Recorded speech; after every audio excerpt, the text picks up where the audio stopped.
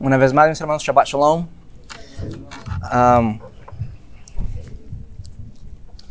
Vamos a estudiar la parashá de Vaet Hanan una vez más, ¿verdad? Pero esta vez vamos a buscar,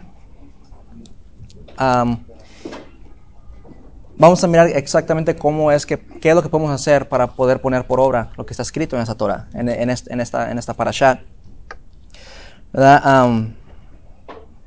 Traigo una imagen, ¿verdad?, que les quiero mostrar, ¿verdad? Que trae una gran enseñanza para nuestras vidas, y sobre todo para cómo ser buenos discípulos de Yeshua, ¿verdad?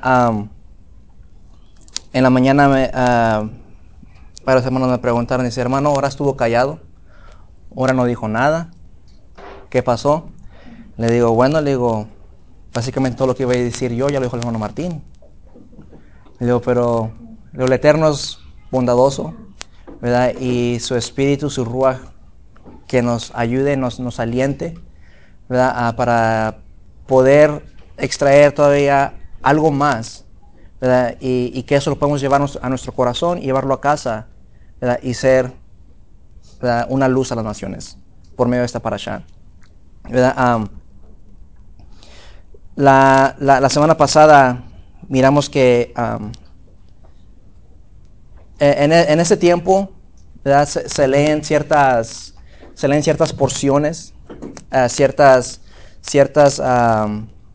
Shabbat tienen ciertos nombres, ¿verdad? Y la semana pasada era Shabbat Hason, que es el Shabbat de la visión, ¿verdad? Y esta vez es Shabbat Nahamu, que quiere decir el Shabbat de consuelo, ¿verdad? Y son,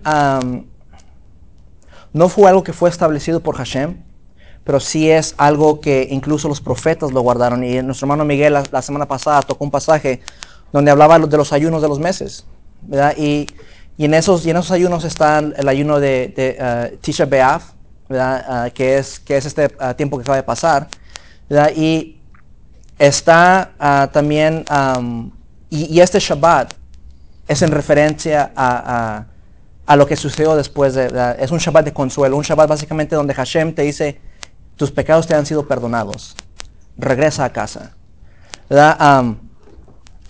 Pero poquito a poquito vamos a ir entendiendo estas cosas, ¿verdad?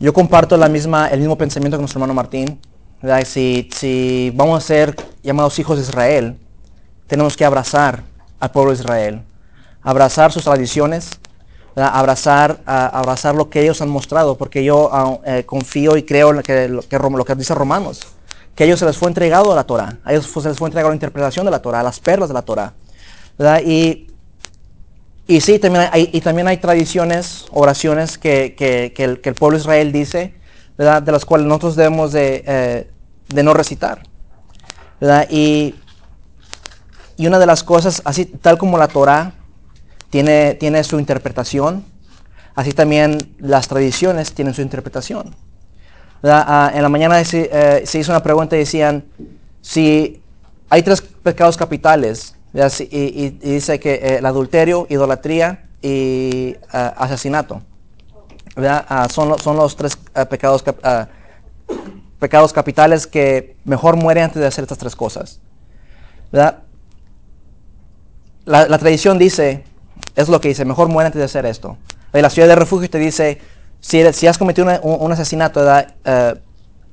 Vamos a decir accidentalmente, ¿verdad?, tú puedes correr a la ciudad y ser rescatado, ¿verdad?, en la ciudad, ¿verdad? Pero aún así, aunque ellos han puesto esta tradición, tenemos que ir al Mishnah, al Talmud, para entender cuáles son las reglas de esa tradición, ¿verdad? Porque ellos también tienen sus, aparte todavía le ponen más reglas encima de las que ya están establecidas, ¿verdad? Pero poco a poco vamos a ir entendiendo estas cosas, ¿verdad? Vamos a entender el significado de Tisha B'Av, que realmente trae nuestras vidas, ¿verdad? Y los ayunos, ¿verdad? Y sobre todo sacar la enseñanza que es para nuestra vida, para nuestra alma. ¿De qué me sirve guardar el Tisha B'Av?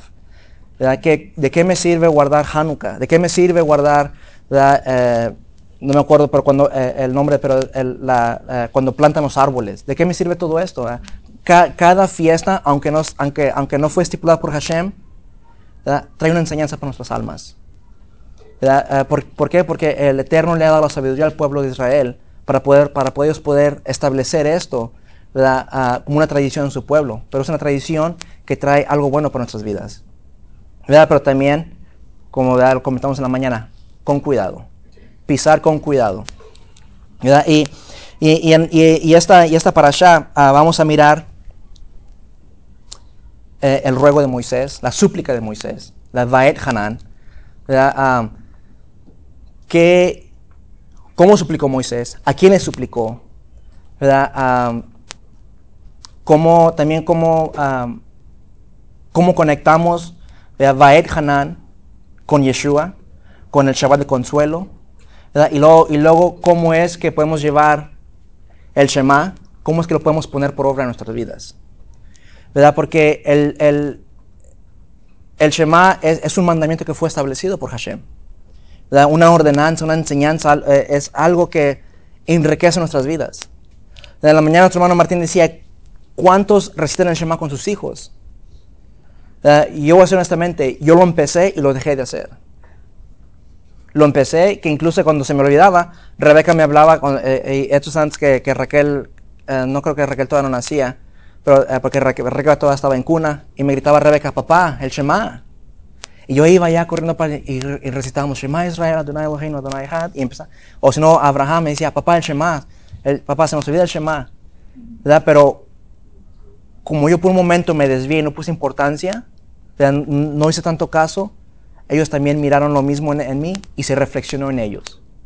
Y es algo que tengo que levantar una vez más. Si quiero ser parte del pueblo de Israel, tengo que levantar esto una vez más. Declarar que Hashem es uno.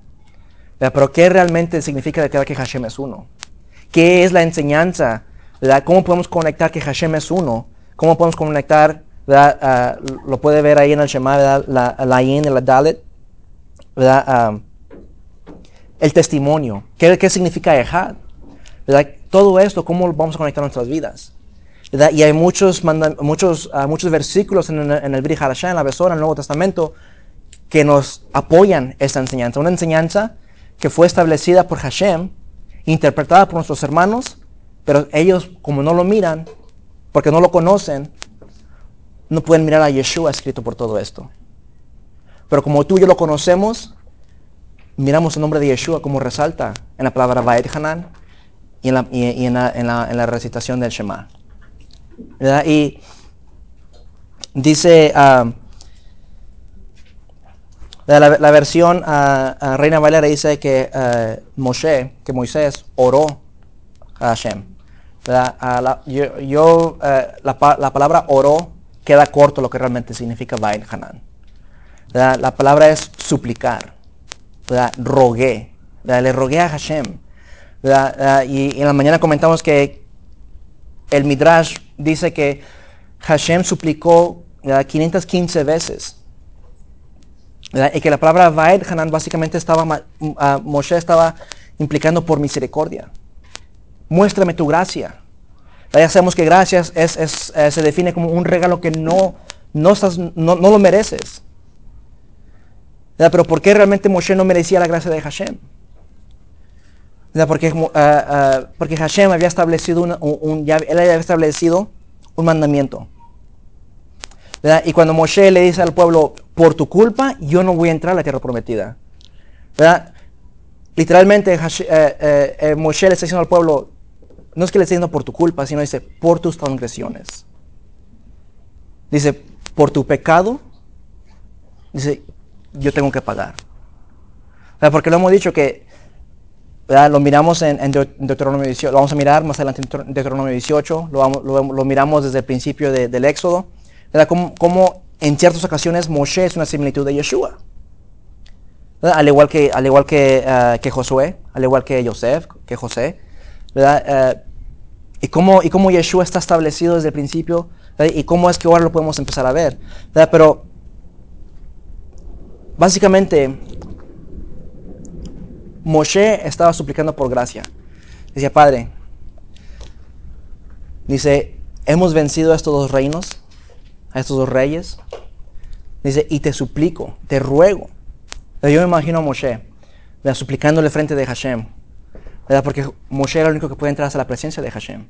Estar básicamente cara a cara. Y no es que sea literalmente cara a cara, ¿verdad? Pero Moshe tenía esa conexión con Hashem, ¿verdad? Y me lo imagino, ¿verdad? A Moshe suplicándole a Hashem. Déjame ver la tierra. Déjame entrar. Te ruego que yo quiero pasar la tierra. Yo quiero entrar a esa tierra. Pero antes de eso, Moshe, vamos a decir que él quiere, y no es que es la naturaleza de Moshe. Él empieza a decir, ¿verdad? Dice, Hashem Adonai, o Adonai Hashem, si tú has comenzado a mostrar a tu siervo tu grandeza. Dice, y tu mano fuerte. Dice, porque qué Dios hay en el cielo ni en la tierra que haga según tus obras y según tus valentías. Hashem empieza a exaltar el nombre Moshe, empieza a exaltar el nombre de Hashem. Dice, oh Padre grande y misericordioso, tú que eres grande y poderoso. En la mañana comentábamos y decíamos, ¿cuántas veces nosotros hemos empezado nuestras oraciones así? A veces que nos vamos al grano. Padre, necesito esto. Ni te acuerdas, en ese momento ni te acuerdas que eres pecador, ni te acuerdas que insultaste a tu esposa, a tus hijos. Nomás te acuerdas de ti, lo que tú necesitas, lo que tú quieres. Pero Moshe no, Moshe dice, Padre, si tú eres grande y poderoso, tú has mostrado a tu siervo tu grandeza. Dice, pero te ruego que me dejes cruzar. Moshe primero, vamos a decir que le pone un moñito a la oración. Y lo dice, pero hay una cosa que te quiero pedir. Lo miramos cuando él intercede por el pueblo y menciona los 13 atributos de misericordia. Creo que es en el libro de Éxodo o en el libro de Números. Empieza una vez, oh Hashem, grande y poderoso, misericordioso y benevolente. Empieza él a recitar y luego dice, ten piedad de este pueblo. Que este pueblo no perezca. ¿Qué dirán las naciones si tu pueblo perece? Una vez más, Moshe empieza primero a honrar al Padre por medio de la oración. ¿Cuántas veces nosotros hemos realmente honrado al Padre por medio de la oración? ¿Verdad? Se nos hace difícil. A mí se me hace difícil. Porque ¿qué es lo que quiero hacer yo? Yo ya le quiero pedir lo que yo quiero. Pero ¿acaso que Hashem no conoce lo que tú necesitas? Hashem ya sabe lo que tú necesitas. Y de tantas veces que he orado, les voy a ser honesto, una vez, he exaltado a Hashem antes de mi petición. Pero esa vez que exalté a Hashem, no pedí lo que necesitaba. Y Hashem me concedió lo que yo necesitaba. Esa única vez. Y trato de recordar ese momento, ¿verdad? Porque tiene que ver una oración con una intención, con una, si no me equivoco la palabra en hebreo es kavana. Creo que es intención la palabra. Kavana. Kevaná. Gracias, hermano. Y es con la intención que lo estás haciendo. ¿Verdad? Con ese corazón abierto. ¿Verdad? Cuando el pueblo de Israel estaba en el Éxodo, cuando ellos le pidieron a Hashem, se acordaron y dijeron, Hashem, ya no podemos más estar aquí. La intención del pueblo estaba, ya queremos regresar a la tierra. Hemos recordado la promesa que tú le hiciste a nuestros padres. La intención del pueblo, el corazón estaba completamente abierto, con lágrimas. Y dicen los sabios, dice, cuando tú haces una oración con lágrimas, no hay puerta en los cielos que se detenga eso. Dice, entra hasta lo más profundo de los atrios celestiales. Pero cuando Hashem ha estipulado algo y ha dicho, hasta aquí llegaste, lo que hagas, lo que digas, ¿verdad? Hashem ya lo dijo. ¿Por qué? Porque la misma palabra dicen en Romanos, 9, 15, 17, dice, he aquí que Moisés también dijo, también le dijo a Moisés, tendré misericordia del que yo tenga misericordia, y tendré compasión del que yo tenga compasión. Así pues, no depende del que quiere, ni depende de que del que se esfuerce, sino depende del Dios misericordioso. Si Hashem tiene misericordia de ti, te lo va a dar, pero si Él dice el esfuerzo que tú hagas, dices, si yo tengo misericordia de ti, te lo voy a conceder. Pero Hashem le dice a Moisés, basta. Ya escuchamos la explicación esta mañana. Raflag. Moisés, lo que yo tengo para ti es mucho más grande de lo que realmente está de aquel lado del Jordán. Tú vas a trascender más allá. ¿Sabes? Simplemente espera tu recompensa. Es mucho más grande. Si tus ojos físicos no lo pueden ver, si tu cuerpo físico no lo puede alcanzar, dice, pero lo que yo tengo para ti es más grande de lo que realmente está de aquel lado. Y no estoy desmenospreciando la tierra, porque la tierra es hermosa. Yo no he ido allá, pero simplemente al mirar a videos, historias, documentales, se ve hermosa la tierra. Como en el desierto brotan los ríos, cumpliéndose la palabra. Como en un desierto, ¿verdad?, hay pasto para alimentar el ganado. Y solo en Israel sucede esto. En ninguna otra parte más, en otra parte del mundo no sucede, solo en Israel suceden estas cosas. ¿Verdad? Y donde también, si recordamos, ¿verdad?, Pablo, el Eterno le dejó a él un aguijón. ¿Verdad? Y Pablo dice en 2 Corintios capítulo 12, dice, en cuanto a esto, 3 veces he rogado al Maestro que lo quite de mí.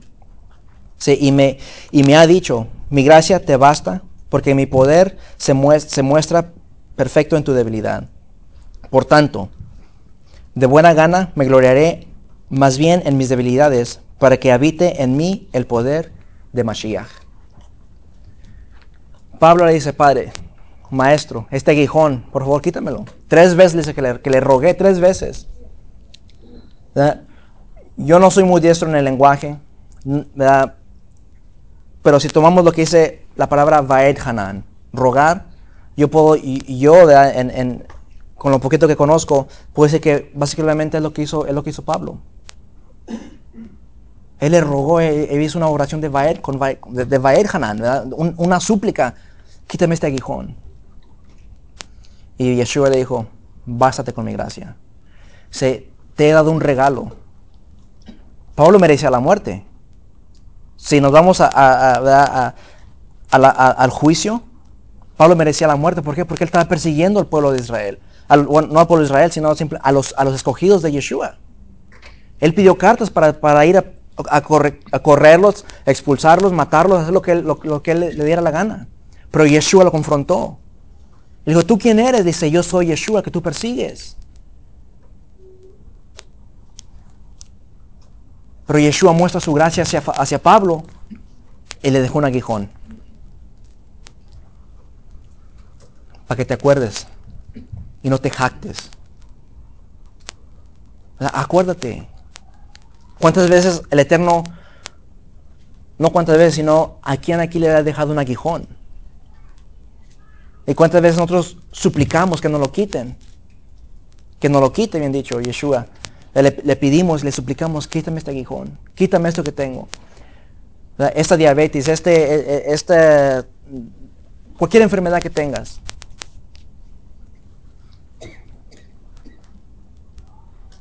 Y las palabras resuenan, bástate de mi gracia. Hay veces que nosotros queremos hacer cambios en nuestra vida, en nuestro ser, y queremos forzarlos. Y gastamos dinero en la medicina, gastamos dinero en todo. Pero ¿cuántas veces le hemos realmente decidido a Yeshua o a Hashem en nuestra oración? Si tú me quitas esto, te voy a servir hasta hasta que llegue a la tumba. Dice, pero si no me lo quitas, aún así te serviré. Pero simplemente no me decimos, si tú me lo quitas. No ponemos pero si no me lo quitas. Porque siempre queremos buscar el bien para nosotros. Pero Hashem sabe. Yo me imagino que si a Pablo le hubieran quitado eso, ella no tuviera un recordatorio de algo que le estuviera picando. Ella no tuviera ese recordatorio. Por una razón, hoy en este día, tenemos nuestro aguijón. Cual sea que sea tu aguijón. No simplemente, no tiene que ser, no tiene que ser una enfermedad física. Puede ser cualquier otra cosa, pero es algo que te está recordando a diario.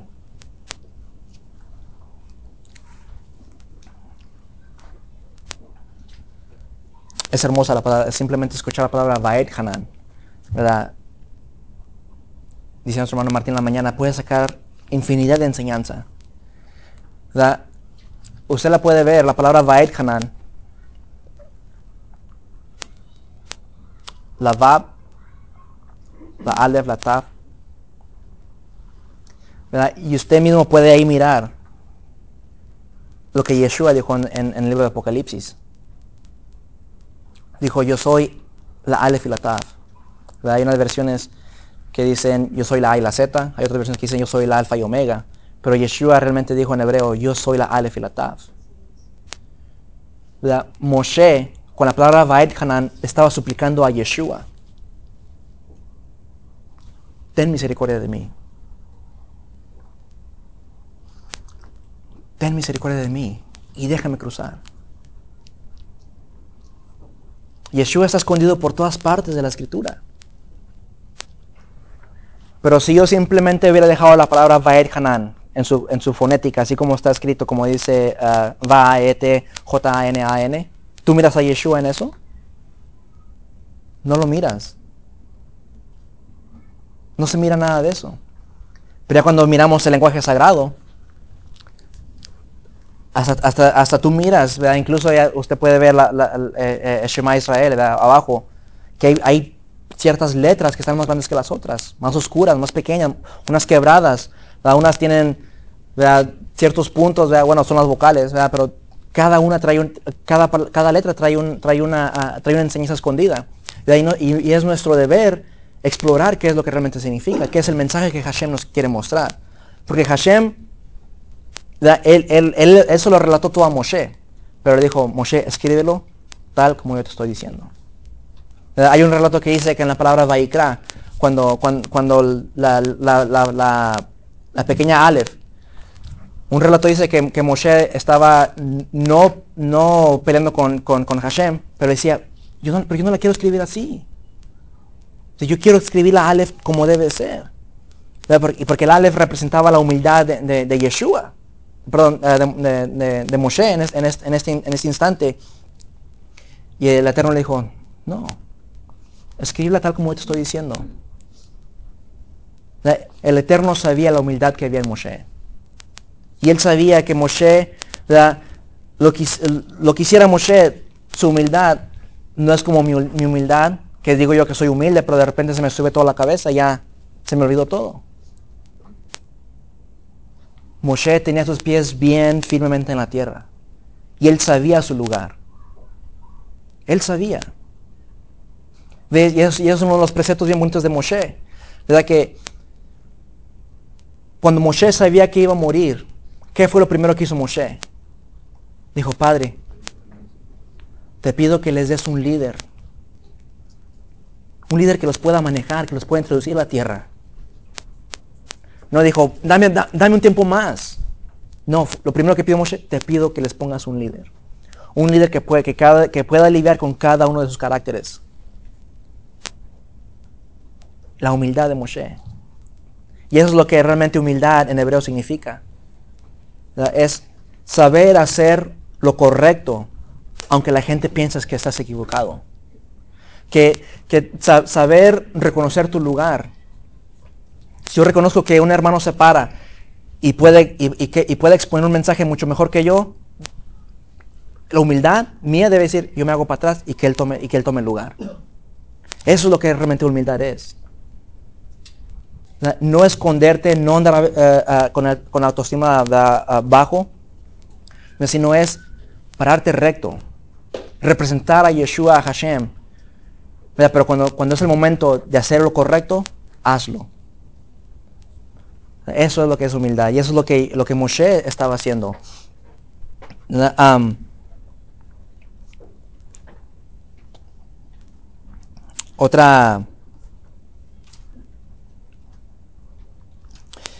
Una de las cosas que sabemos hoy en día, conocemos la gracia de Hashem. Y esa gracia, ¿verdad?, la tenemos todos nosotros. Fue un regalo que se nos vino, se nos dio y no lo merecíamos. No lo merecíamos. Moshe suplicó por esa gracia y el Eterno no se la concedió. Lo único que le pudo conceder, porque Moshe dijo, déjame ver la tierra hermosa. Le dijo Hashem, está bien, te voy a dejar ver la tierra. Y fue Moshe y subió al monte y de ahí pudo mirar la tierra. Eso fue lo único que le concedió Hashem.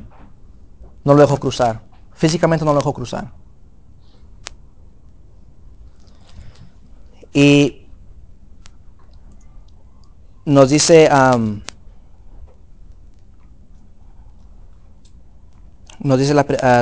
la Efesios 2:4-8. Dice, pero Dios, que es rico en misericordia, por causa del gran amor con que nos amó, aun cuando estábamos muertos en nuestros delitos, nos dio vida juntamente con Mashiach. Por gracia habéis sido salvos. Y con Él nos resucitó y con Él nos sentó en los lugares celestiales con el Mesías. En el Mesías, perdón, a fin de poder mostrar en los siglos venideros las sobreabundantes riquezas de su gracia, por su bondad para con nosotros en el Mashiach. Porque por gracia habéis sido salvos, por medio de la fe, y esto no de vosotros, sino que es un don de Dios. Yeshua vino y pagó el precio por nosotros. Yeshua es nuestra gracia hoy en día. Él es el que tomó nuestro lugar en el madero.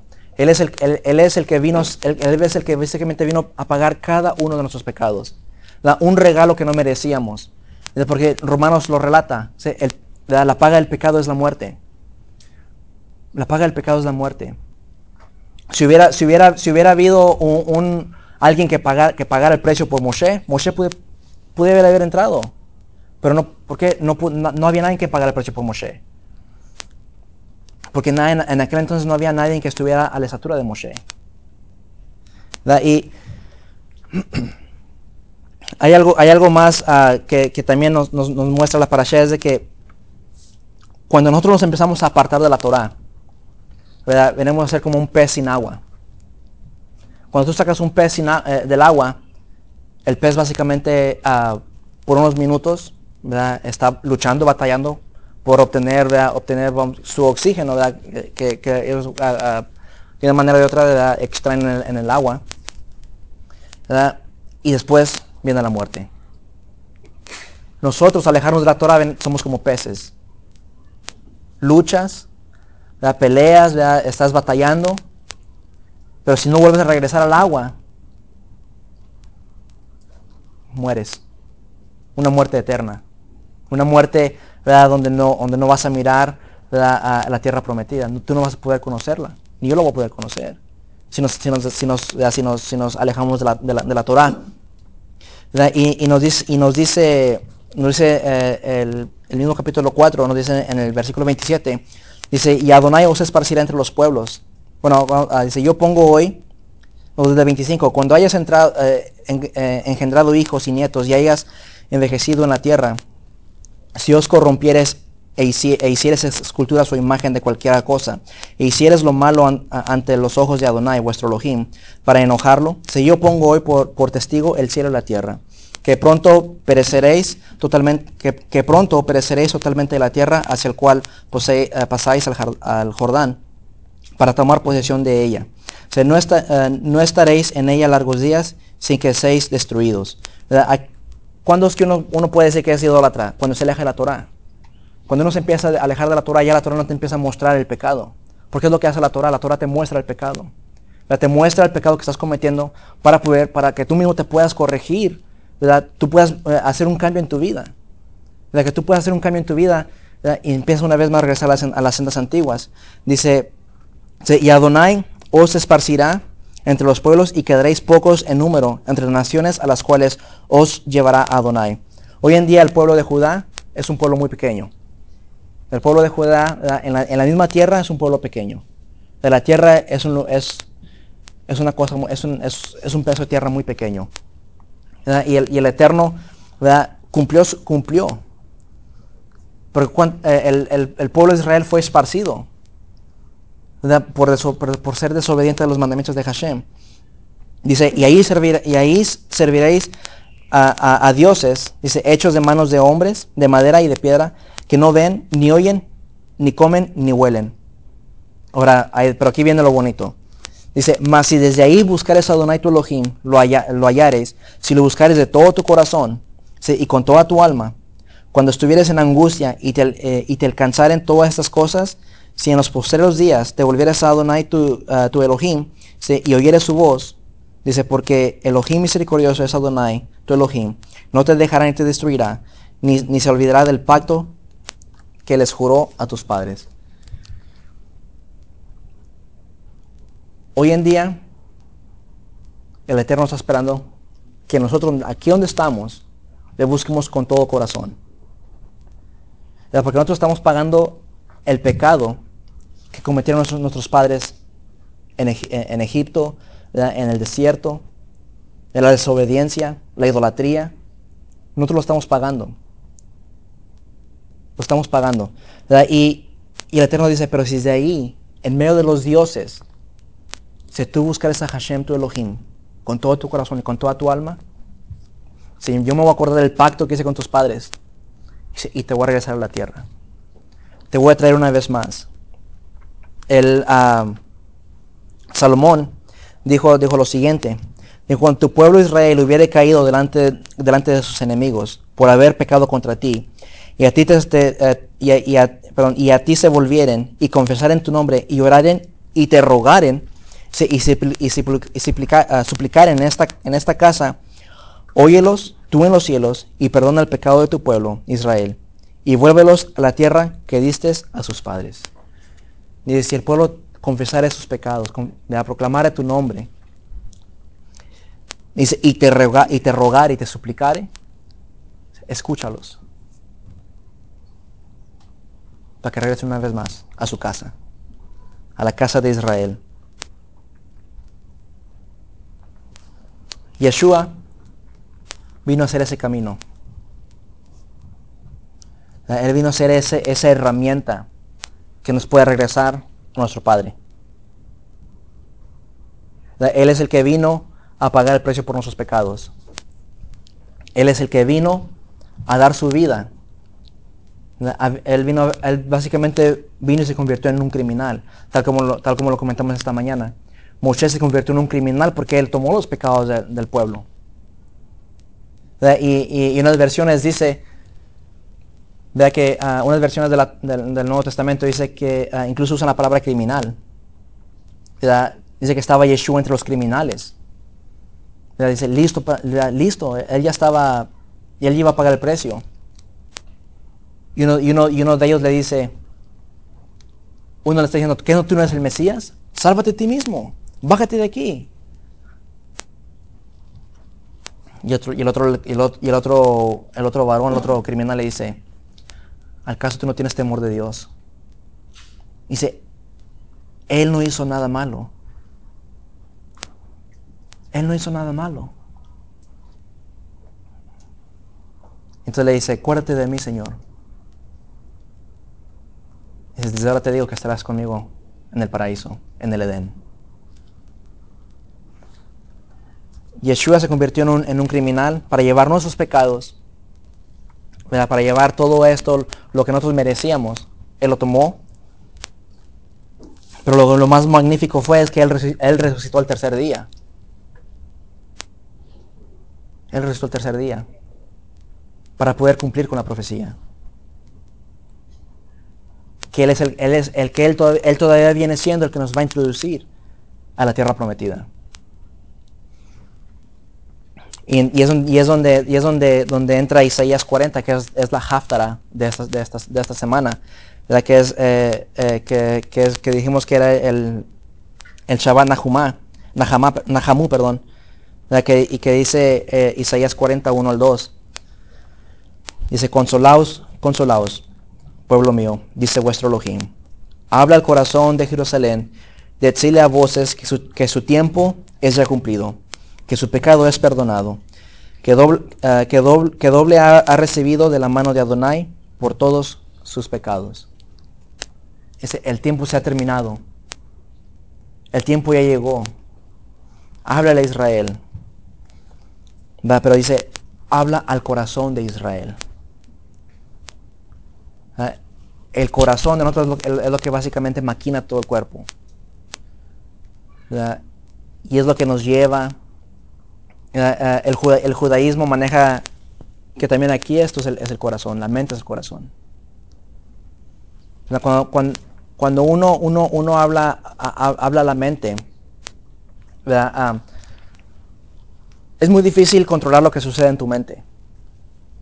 Y el judaísmo está lleno de reglas a los cuales cómo tú puedes controlar, ¿verdad?, tus pensamientos. ¿Verdad? Y una de esas reglas es, cuida lo que miras, cuida lo que escuchas. ¿Verdad? Pero, ¿qué podemos hacer nosotros realmente cuando un pensamiento negativo entra en nuestra mente? De acuerdo al judaísmo, tienes 3 segundos para empujar ese pensamiento. Dice, porque ya si lo dejas que esté más de 3 segundos en tu mente, ya empezó a maquinar más de lo que debe maquinar la mente. Y empezó a envolverse más ese pensamiento negativo. ¿Verdad? Y es difícil, pero no imposible. ¿Verdad? Y Hashem dice, habla el corazón de Israel. Habla el corazón, puedes tomarlo al corazón literal o puedes a la mente. ¿Verdad? Pero háblales y diles que su tiempo ha llegado, que sus pecados han sido perdonados, que Yeshua vino y pagó el precio de nuestros pecados. Y que gracias a Él tenemos la oportunidad de regresar y ser una vez más injertados en la tierra prometida, injertados en ese olivo por medio de Yeshua.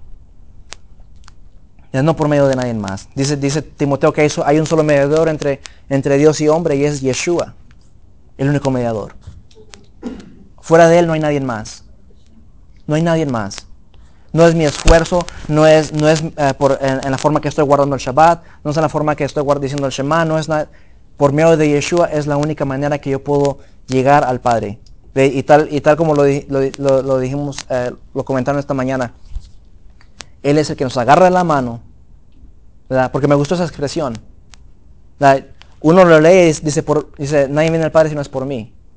¿Verdad? Pero y tiene sentido. Por medio de agarrado de la mano, pues Yeshua es que te lleva al Padre. Una vez, no sé si alguien lo comentó aquí, pero dice, si yo me agarro de la mano de Dios, o de Hashem, dice, viene la tempestad, viene la tribulación, y me suelto.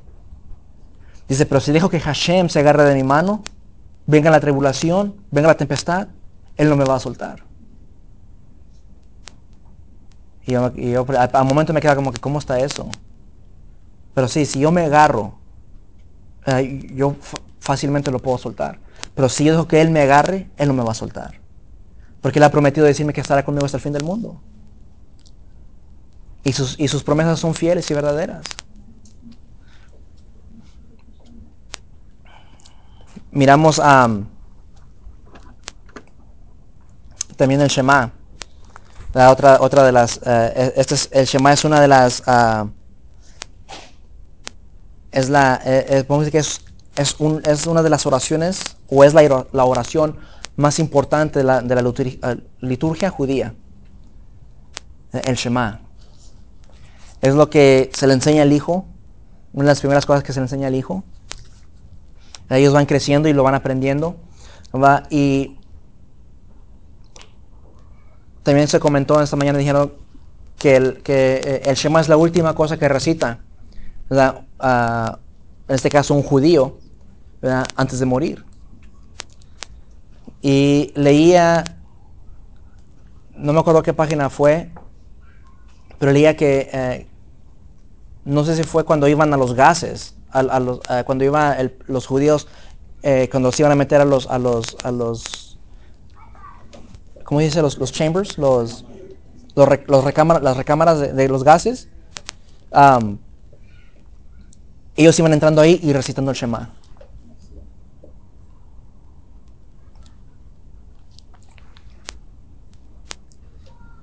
Me imagino esa escena y se me quedaron de corazón. Porque digo yo, oh, wow, qué fe, qué convicción hay en ellos. ¿Verdad? Y miro a un Pentecostés, a un testigo de Jehová, ¿verdad? Y cómo ellos defienden su fe, con esa convicción que hay en ellos. Y me miro yo mismo y a mí me falta mucho para llegar a ese nivel, para poder defender mi fe y tener esa convicción. Pero lo bonito de todo es que vamos en buen camino, vamos hacia allá. Cuando empezamos a mirar todas estas maravillas, ¿verdad? Y ahora uno puede andar afuera en el parque, en tu casa, y empiezas a recordar la historia del pueblo de Israel. Y estaba yo con mi esposa y nuestros hijos afuera en unos columpios. Y miraba cómo estaba el cielo nublado, pero había una nube que estaba blanca, blanca. Y eso porque el rayo del sol estaba pegando a esa nube y estaba intenso el rayo y se miraba la nube casi transparente. Y miro hacia arriba y le digo a mi esposa, le digo, wow, le digo, nomás de mirar esto, cómo la nube está tapando el sol, me imagino cómo el pueblo de Israel iba en el desierto y cómo iba esa columna tapándolos. ¿Verdad? Y son cosas que en otro tiempo uno no las miraba, no las reconocía. Pero ahora hasta lo más pequeño miras y lo reconoces, que es la mano de Hashem que está haciendo todo esto.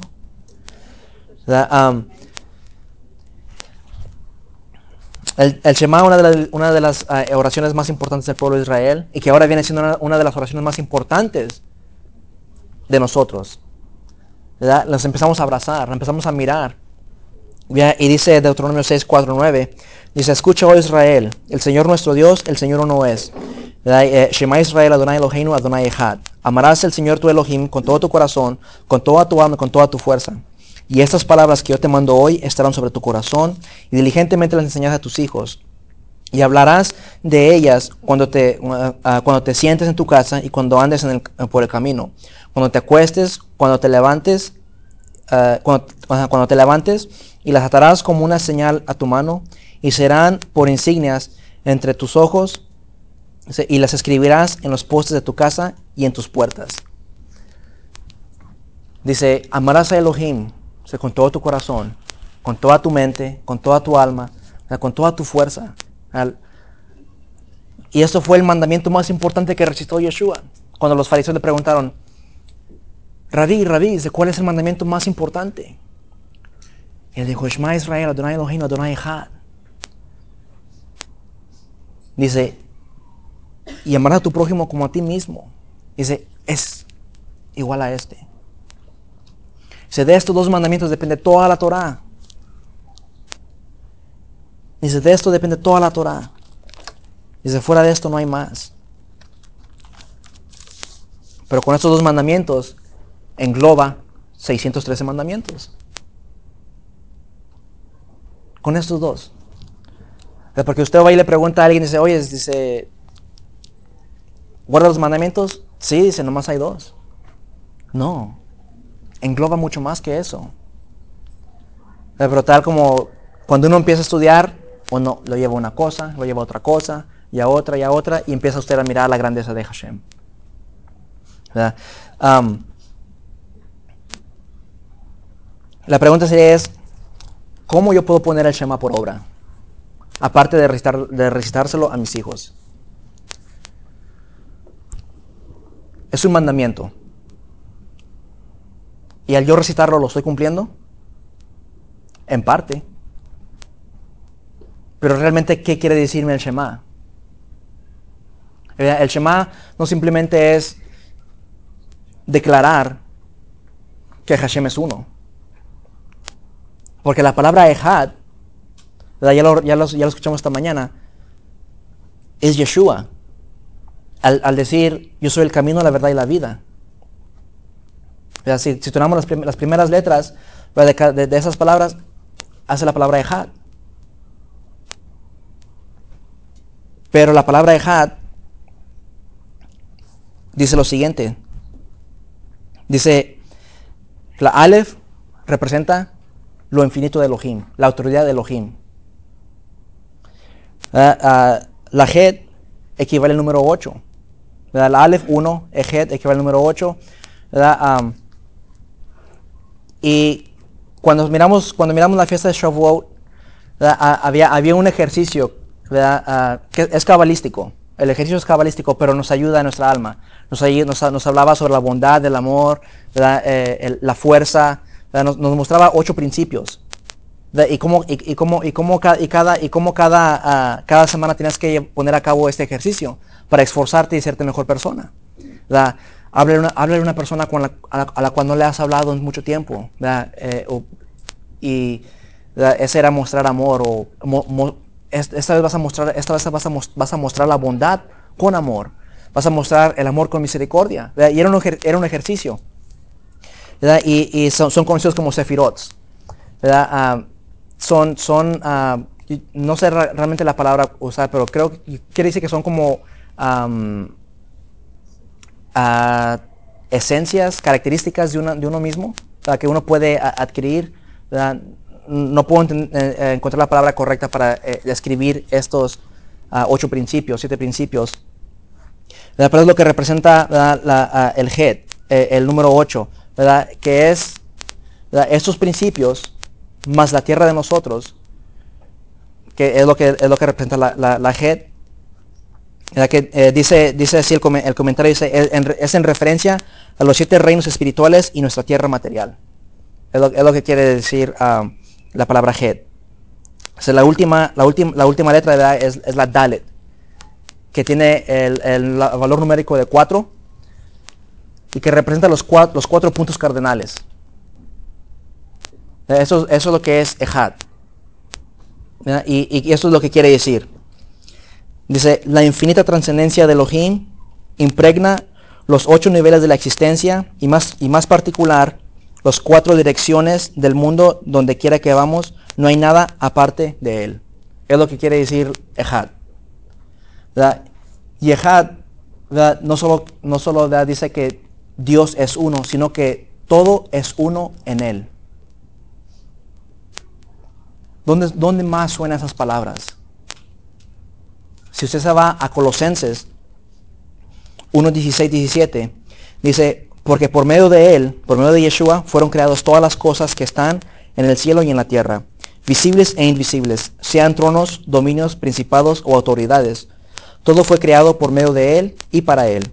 Él existe antes que todas las cosas, y todas las cosas subsisten en él. Usted toma este pasaje, toma lo que quiere decir Ejad, y toma el pasaje donde Yeshua dice que yo soy el camino, la verdad y la vida. Usted puede mirar a Yeshua escrito en el Shema. Algo que nuestros hermanos judíos no lo pueden ver porque ellos tienen un velo. Pero va a venir el día donde ese velo se les va a remover. Y van a mirar a Yeshua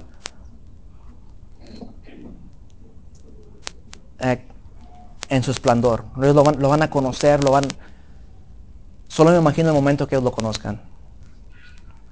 Cómo se van a regocijar. Cómo va a haber un cambio inmenso en este mundo. El momento que uno de ellos, que todo Israel conozca, que todo Judá conozca, que ellos atravesaron, bueno, no simplemente que ellos lo atravesaron, sino que literalmente fue los romanos que lo atravesaron, pero Judá fue el que lo entregó. Otra de las cosas, ya que estábamos hablando de numerología, la palabra Ejad tiene el valor numérico de 13. 1 más 8 más 4 equivale a 13. El nombre de Hashem, Yod Hei Vav Hei, equivale a 26. Dividido por 2, 13. La palabra Ahavá, amor, equivale al número 13. Entonces dice lo siguiente. Eso quiere decir que Hashem es uno. Amor es Hashem y amor es unidad. ¿Dónde más usted encuentra este relato? Si nos vamos a la primera carta de Juan, capítulo 4, versículo 7 al 21, dice lo siguiente. Amados, amémonos unos a otros, porque el amor es de Elohim. Y todo el que ama ha nacido de Elohim. Y conoce a Elohim. El que no ama no ha conocido a Elohim, porque Elohim es amor. En esto se mostró el amor de Elohim para con nosotros, en que Elohim envió a su Hijo unigénito al mundo para que vivamos por él. En esto consiste el amor, no en que nosotros hayamos amado a Elohim, sino en que Él nos amó a nosotros y envió a su Hijo en expiación por nuestros pecados. Amados, ya que Elohim nos amó, así también nosotros debemos amarnos unos a otros. Nadie ha visto a Elohim jamás, nadie ha visto a Elohim jamás. Si nos amamos unos a otros, Elohim permanece en nosotros, y su amor se ha perfeccionado en nosotros. En esto sabemos que permanecemos en Él y en Él en nosotros, en que nos ha dado de su Espíritu, y nosotros hemos visto y testificamos, ¿verdad? Porque esta es la siguiente palabra que vamos a tocar, y testificamos que el Padre ha enviado al Hijo como Salvador del mundo. El que confiese que Yeshua es el Hijo de Elohim, Elohim permanece en Él, y en Él Elohim. Y nosotros hemos conocido y creído el amor que Elohim tiene para con nosotros. Elohim es amor, y el que permanece en el amor permanece en Elohim, y Elohim permanece en él. En eso se ha perfeccionado el amor entre nosotros, para que tengamos confianza en el día del juicio. En que como Él es, así somos nosotros en este mundo. En el amor no hay temor, sino que el perfecto amor echa fuera el temor, porque el temor conlleva castigo, y el que teme no se ha perfeccionado en el amor. Nosotros amamos porque Él nos amó primero. Si alguien dice yo amo a Elohim y yo odio a su hermano, es mentiroso, porque el que no ama a su hermano, a quien ha visto, no puede amar a Elohim, quien no ha visto. Y tenemos este mandamiento de parte de Él: el que ama a Elohim, ama también a su hermano. En Ejad, en Shema Israel, en la recitación del Shema, englobamos la unidad, el amor, la unidad que hay en Yeshua, lo terrenal, lo celestial, todo lo que existe, lo englobamos al recitar el Shema. ¿Cómo podemos llevar nosotros a cabo el Shema en nuestras vidas? Al mostrar yo amor a mi esposa, al mostrar yo amor a nuestro hermano Jairo, hermano Isaías, a mi suegra, a mi hermano Javier, a mostrar amor a todos ustedes, yo pongo por obra el Shema. No simplemente con el recitarlo lo estoy cumpliendo, sino lo recito, pero tiene que ir acompañado con el amor, con la acción. Y aquí tocamos la palabra que dice testificamos. En la mañana lo miramos, ¿verdad? Como en el Shema, ¿verdad? Mira la In y la Dalet, ¿verdad? Que están más grandes, ¿verdad? Que resaltan, ¿verdad? Y estas dos palabras juntas hace la palabra Et, ¿verdad? Y no sé si recuerden, cuando miramos la porción de Mishpatim, tocamos tres tipos de mandamientos. Los Mishpatim, los Hukim y los Edot. Hicimos que Edot son los mandamientos que dan testimonio de Hashem, testimonio de Yeshua. El Shema es un mandamiento que da testimonio del Padre y del Hijo. Tú eres el testigo. Isaías a 40:10 dijo, vosotros sois mis testigos, dice Adonai. Isaías 43:10, en referente a eso dice, ustedes son mis testigos.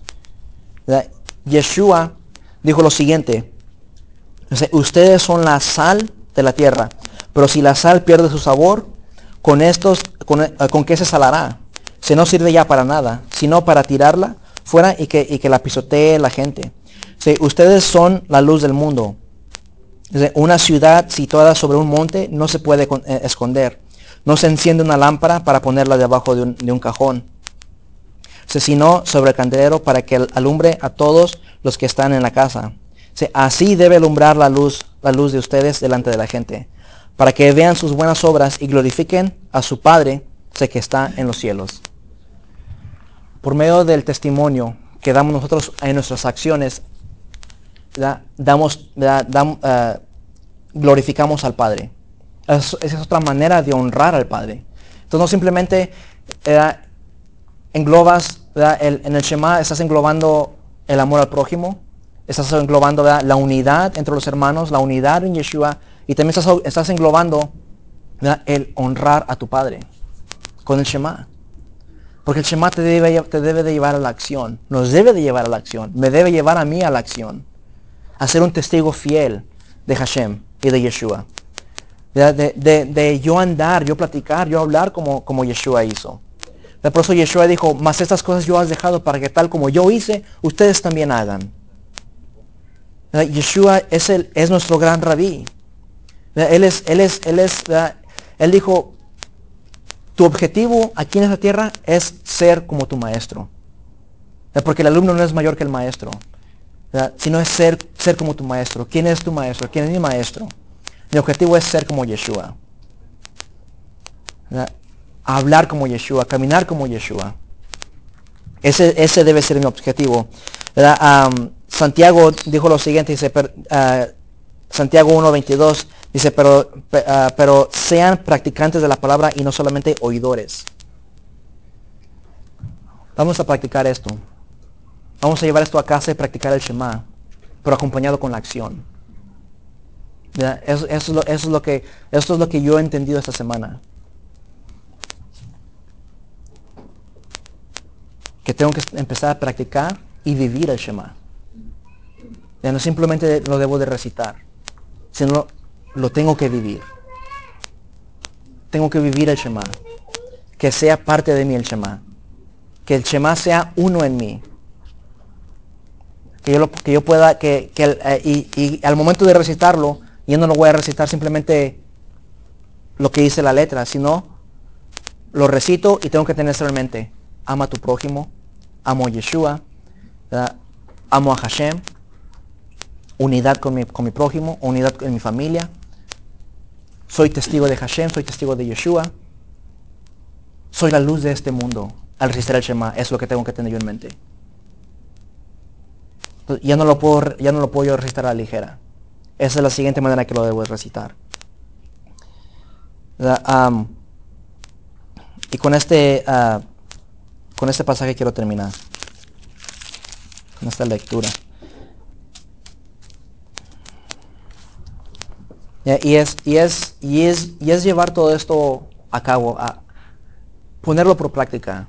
Porque esta era una de las cosas que Yeshua peleaba mucho con los fariseos, los escribas y todos los que le confrontaban. Yeshua dijo, no hagas como ellos hacen. No hagas como ellos hacen. Incluso Marcos 7 dice, hipócritas. Se bien habló Isaías de ustedes, que ustedes con sus labios me honran, pero su corazón está lejos de mí. Está lejos. Yo no quiero que Yeshua o que el Padre o en un sueño que alguien me diga, hipócrita, con tus labios me estás honrando solamente, pero tus acciones están muy lejos, tu corazón está lejos. de llegar. Así es como proclamamos nosotros la unicidad de Hashem, en poner por obra el Shema. Testigo, amor, unidad, de que todo existe en Él solamente, y fuera de Él no existe nada. Dice Primera de Juan, capítulo 2. Y básicamente en esta lectura envasa toda la parashá de esta semana. So, hijitos míos, estas cosas que os escribo para que no pequéis. Y si alguno hubiere pecado, abogado tenemos para con el Padre al Mesías el justo. Sí, y él es la propiciación por nuestros pecados.